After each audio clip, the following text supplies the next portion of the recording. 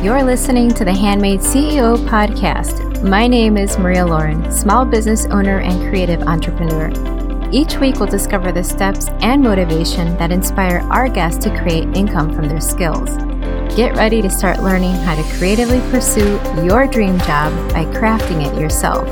Thank you for tuning in to episode 85. Are you curious to find out what it takes to have a successful rental property business? Today's guest will explain what it takes to have a reliable and profitable business in rentals. I love that Anthony shares his trials and teaches the fundamentals of being a leader. Hi, Anthony. Thank you for joining me today. Hello. Thanks for having me. So can we start with your journey into real estate and how that led you to writing a book? Absolutely. Before I got into real estate, I spent about 6.5 years in the Army. 5 of those were active duty and 1.5 were in the Ohio National Guard. And during that time, I deployed to Iraq for 15 months. And all of these experiences that I had during the military gave me a strong foundation for leadership and getting other people to do what you want them to do through empathetic leadership training, So when I got out of the Army, I didn't really know what I wanted to do with my life. And I did know, however, that I wanted to get into some type of investing that led me down a path to be financially independent one day.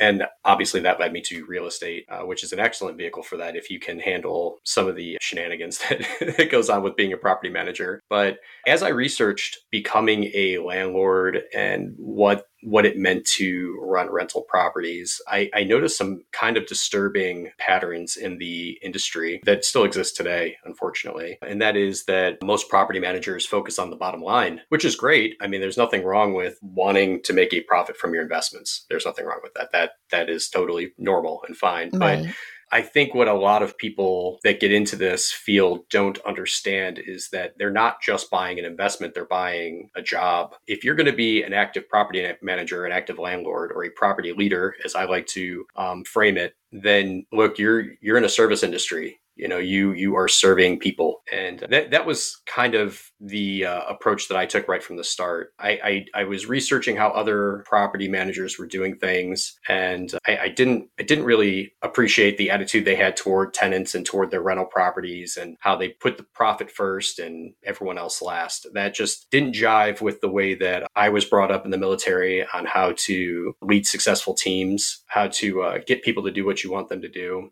So I decided to take some of the training that I had from the military about being an empathetic leader and apply that to being a landlord, with landlording as a service, tenants first, and being a property leader. And those methods have served me well over the last 10 plus years. We have an extraordinarily low vacancy rate. We have tenants that they pay on time. They tell us when they're going to have issues. They tell us if things are broken. These are all counterintuitive to what most landlords would tell you. Most landlords would say, oh, well, tenants, they don't pay on time, or they don't tell you they're not going to pay on time until after the deadline's passed, or they don't tell you that the basement's flooding. And I believe that a lot of it comes down to the relationships that they have with their tenants. So my book, Leadership for Landlords, that's what I'm trying to solve. I'm trying to bring this empathetic leadership style to landlording and show that there is a better way to treat tenants and to run rentals. We've all heard the horror stories, so I can totally agree that this is definitely an area that needs a little help.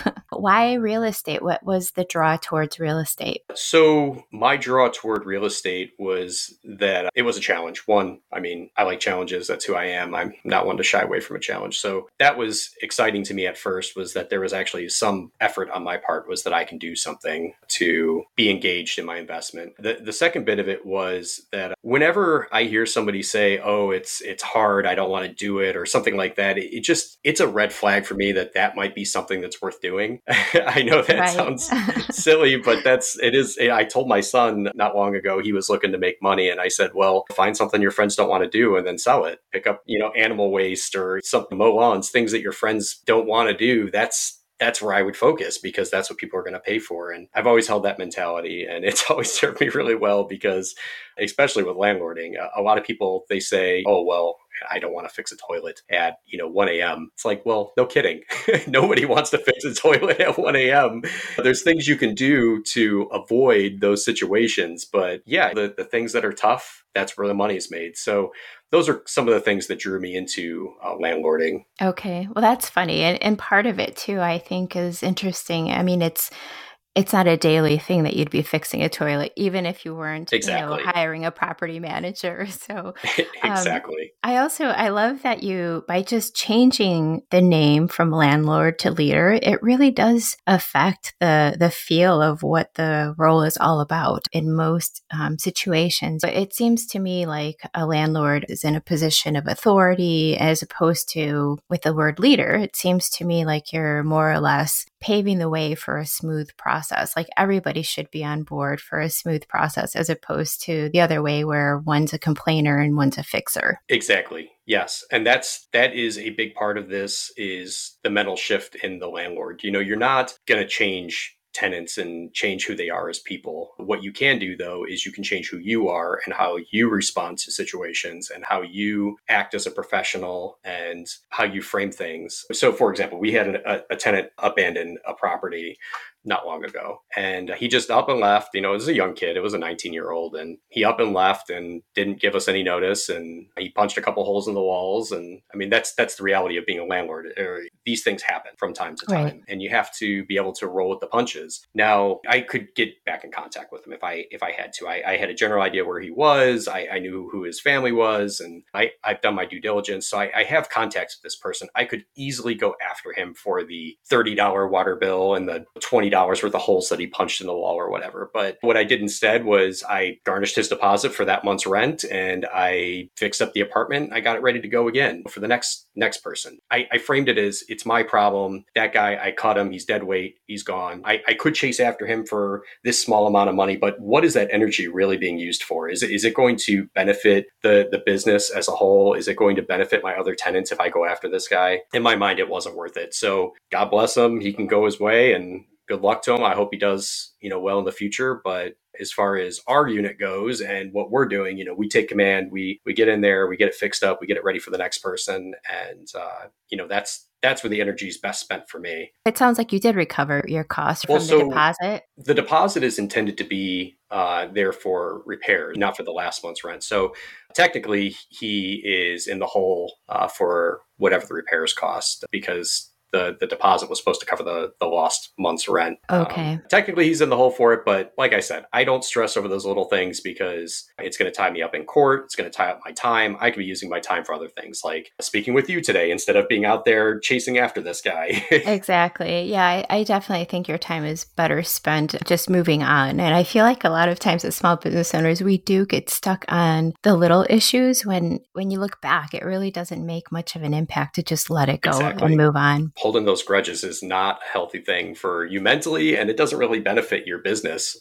So yeah, absolutely. I let those things go. I mean, sometimes it warrants following up with people if there's, something massive that has something totally egregious that you have to, maybe a contractor screwed you on thousands of dollars. Look, I'm not going to let that go. Exactly. But, something petty like this where a tenant decides they don't want to live there anymore and, maybe punched a hole in the wall. I'm not going to chase somebody down for that. Well, do you feel that your military background helped shape your mentality or was this always kind of your approach to things prior? Oh yeah, the military definitely shaped me. I was always a kind of like a go-getter. Even when I was young, I had lots of businesses that I started up as a kid because my parents had nothing. If I ever wanted anything, it was like, well, go earn the money and then you can have it. That was always their approach to raising me, which is nothing wrong with that. It worked. But the military really gave me that empathetic approach, because everyone thinks about military leadership as, barking orders and you shut up and you do what you got to do. And to some extent there is some shut up and you do what you got to do, but that is not the approach to leadership that the military takes by any measure. The approach they take is, your leaders are responsible for everyone underneath them. And if you're off base in the middle of the night and you get in trouble and your leader is nowhere to be found because it was your off hours and he or she's at home sleeping, they're going to get yelled at in the morning because they didn't take care of you. And regardless if it was really their fault or not, leaders are responsible for everyone underneath them. So that approach really drives leadership toward an empathetic approach is instead of barking orders. The empathetic approach is I care about you. I care about your well-being. I want to make sure you have everything you need to get through your day, that you're fed, that you're getting enough sleep. Because if I care about you in that way, then when I need something, that is going to be reciprocated to me. It's going to frame it this way. It's like if I spend 2 years getting you ready for combat, and I spent those whole 2 years just barking orders at you and being a jerk, as opposed to being caring towards you and showing that I'm invested in your future. Which leader would you be more likely to follow over the hill that has bullets flying over it? The one that spent 2 years barking at you, or the one that cares about you? Yes. Which one are you going to be more likely to follow? So it seems like there's such a big focus on this being a relationship as opposed to it just being you owning property that somebody lives in. Yes. And that's really the relationship that I'm trying to build with my tenants is, they see me there every weekend. They see me mowing the lawn or taking care of something, or heck, maybe I'm just driving by just to say hello. I drive by our properties and I try and pop in on all of them each weekend. And if I see a tenant out walking around, because we have multi-unit buildings, if we see tenants walking around, I'll say, hey, hello, how you doing? Is everything okay? How's your apartment? Are there any issues? Have you noticed anything in the neighborhood? Is there anything I should know about? Just fostering that relationship with your tenants. One, it makes it so if there is something that pops up that maybe they didn't think about or didn't think was important to mention to you, that you're able to get it handled. Like maybe there's a small drip under their sink, or maybe their toilet is running. A small drip under the sink can cause damage and be a pain if you're trying to flip a unit, because then it's one extra thing you got to fix. So if you leave it to the end, it's kind of a pain. So it's nice to take care of that in advance. And the running toilet, that's either costing your tenant money or it's costing you money, one or the other. Right. So facilitating that conversation and having that relationship with your tenants really gets those things fixed quickly. Yes, I can see that. I don't want you to panic about this amazing offer coming to an end, but I really felt called to share this with you. Flowdesk is offering a $19 per month lock-in price until November 2nd. Just in case you're wondering, Flowdesk is the most amazing email marketing platform ever. They have gorgeous templates that are super easy to use. With features like unlimited emails, forms, and workflow automation, staying in touch with your customers has never been easier. Just having unlimited emails and subscribers for the low price of $19 a month is a bargain. They even have Flowdesk University to help answer any of your questions, and their customer service is pretty incredible too. Do me a favor and just look at the platform. I know you'll love it as much as I do. Transferring my old list to this platform was a breeze. Be sure to check the show notes to get a special 50% off link while you still can. Now back to the show. Well, what do you feel is the biggest struggle when someone is first looking to invest in real estate?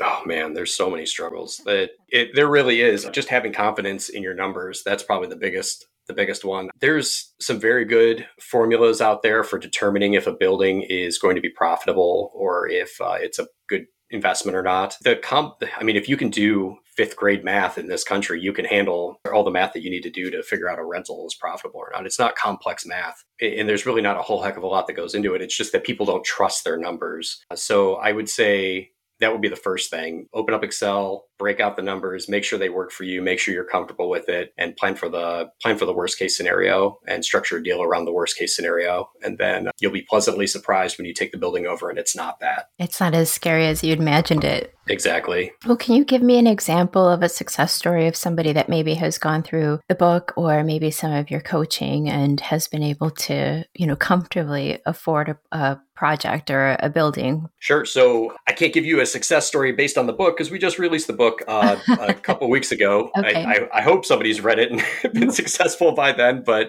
yeah, we released the book about 3 weeks ago. And I can tell you that these are the things that I employ in my business on a day-to-day basis. We've been doing it for 10 years. These systems do work. We have incredibly low eviction rate. I want to say in 10 years, I've had 3 evictions. Yeah, extraordinarily low eviction rate. In 10 years, we've had maybe 3 or 4 months worth of vacancy across all of our apartments.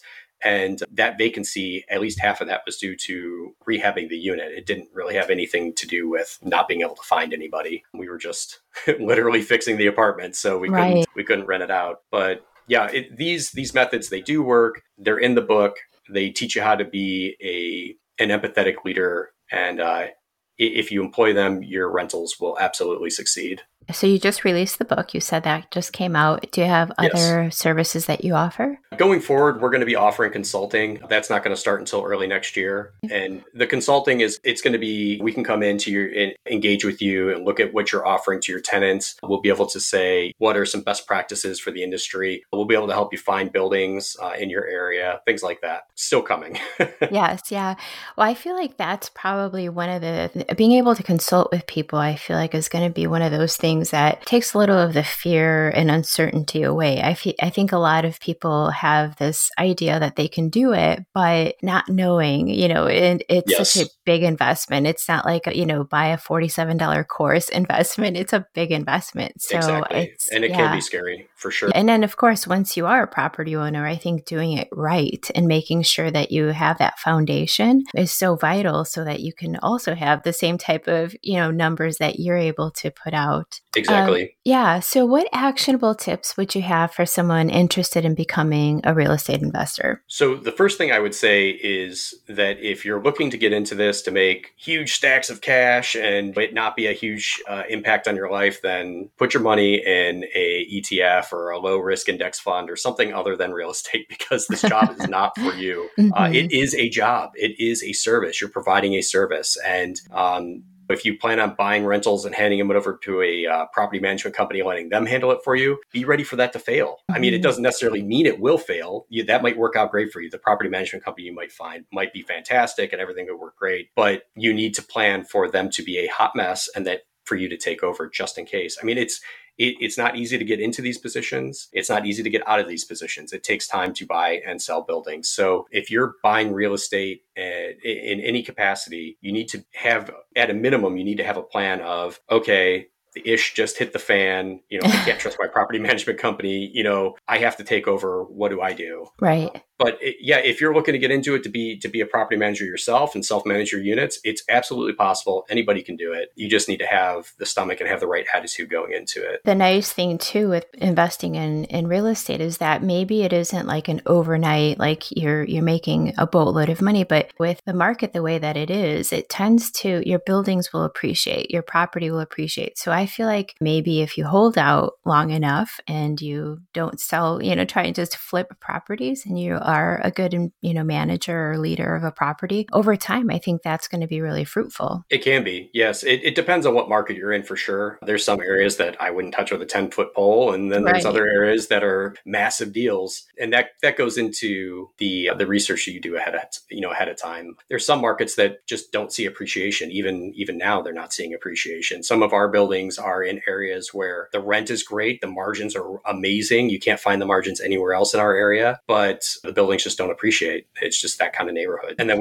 we have another neighborhood where rent is really stagnant, but the property values are, like you said, they're appreciating through the roof. So it just depends on what class neighborhood you're looking in and the condition of the building and what's going on. Is the neighborhood in an upswing? Is it kind of just like a standard blue collar working neighborhood for the last 40 or 50 years? It just Right. depends. And it also sounds like you're looking at properties that aren't too far from where you're currently living. Is that correct? Because I feel like that would be really difficult if your properties are spread out in all sorts of places and you're having to make Sure. these drives. Yeah, our properties are within an hour of where we live. I like to keep them in arm's reach just so I can get out there and assess things in the middle of the night if I have to. I don't usually search beyond an hour for properties that I take over and manage. Okay, that makes a lot of sense. Yeah. Yeah. Can you give me a valuable piece of advice that maybe you learned from starting your own business? Oh, yeah. Well, so for starters, don't set your goals too low. That's probably the first one. I got into business like a lot of people, and I set my goals that were absolutely attainable, and then I attained them too quick. So I would say don't be afraid to set lofty goals, even for business. It's okay. It's okay to fail at.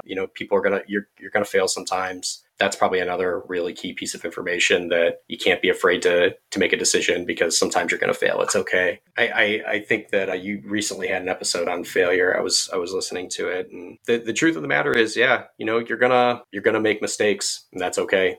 Well, what I think is so interesting about failure is that it always feels like such a gut punch, but over time you start to develop this almost like a recognition of what it feels like to get up and get going again right afterwards. And you learn so much, I think, from those experiences. So it's so important to not run the other way or to not fear it. Otherwise, you're really not going to grow that much. It's part of life. Absolutely. It is. And if you shy away from failure, you're never going to succeed, especially in the real estate business, because it's like, look, when you pull the trigger and you buy your first rental property, whether it's a single family or a 4-unit or a 100-unit, it doesn't matter. There's going to be edge cases. Like it's not a binary thing. It's not either you succeed or fail. It's going to be, you take over the building and maybe it's semi-successful right away and then you make it a huge success, or maybe it's a huge success when you buy it and then you run it into the ground. There's always opportunities to fail. I took over a building a couple years ago. It was a duplex and all the numbers made sense on paper. Everything looked good. It was rented. It was producing cash. It should have been cash flowing the moment I took it over. And then we took it over and it ended up being like the nightmare scenario. It was a huge, huge amount of work.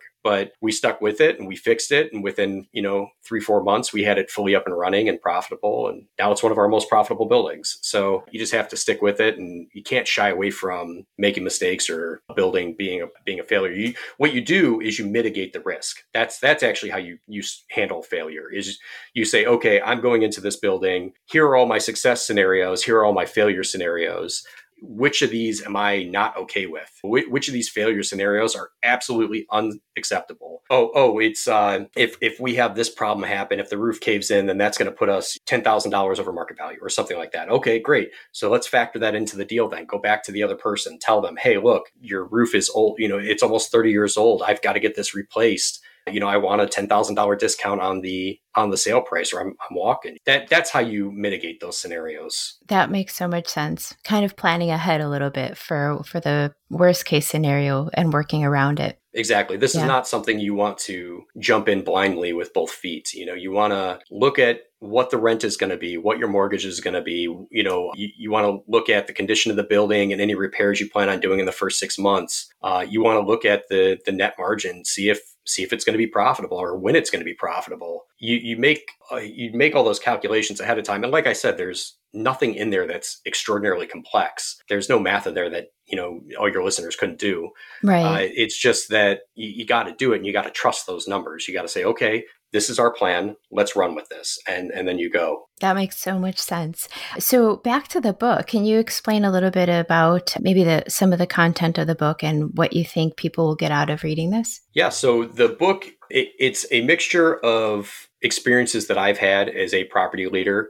Some of the scenarios I've run into with tenants. I actually mentioned that nightmare scenario with the duplex. It involved a couple senior citizens with an adult autistic child. It was a very difficult situation, both to handle just the situation, handling it. And also it was an emotional toll on me. So that's one thing that we covered in there. We also cover like how to do disaster planning and how to handle different situations, how to approach tenants, how to be confident in your property leadership style, things like that. Great. Well, where can we connect with you and how can we find that book? So you can find the book, Leadership for Landlords, on Amazon, both in the Kindle store and physical copies. We should have an audiobook out here in the next couple of weeks as well. So that option will be available. And you can connect with me at leadershipforlandlords.com. Awesome. Well, thank you, Anthony. I really appreciate being here today. Thank you so much. I appreciate your time.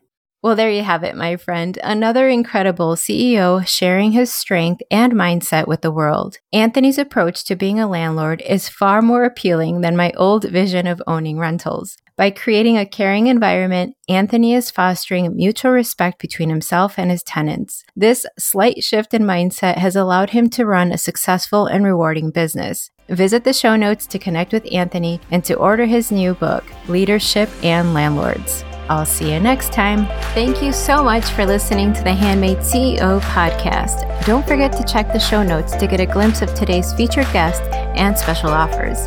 If you love the show, leave a review and share this episode with a friend. Thanks for tuning in. Now it's your turn to start handcrafting your dream job.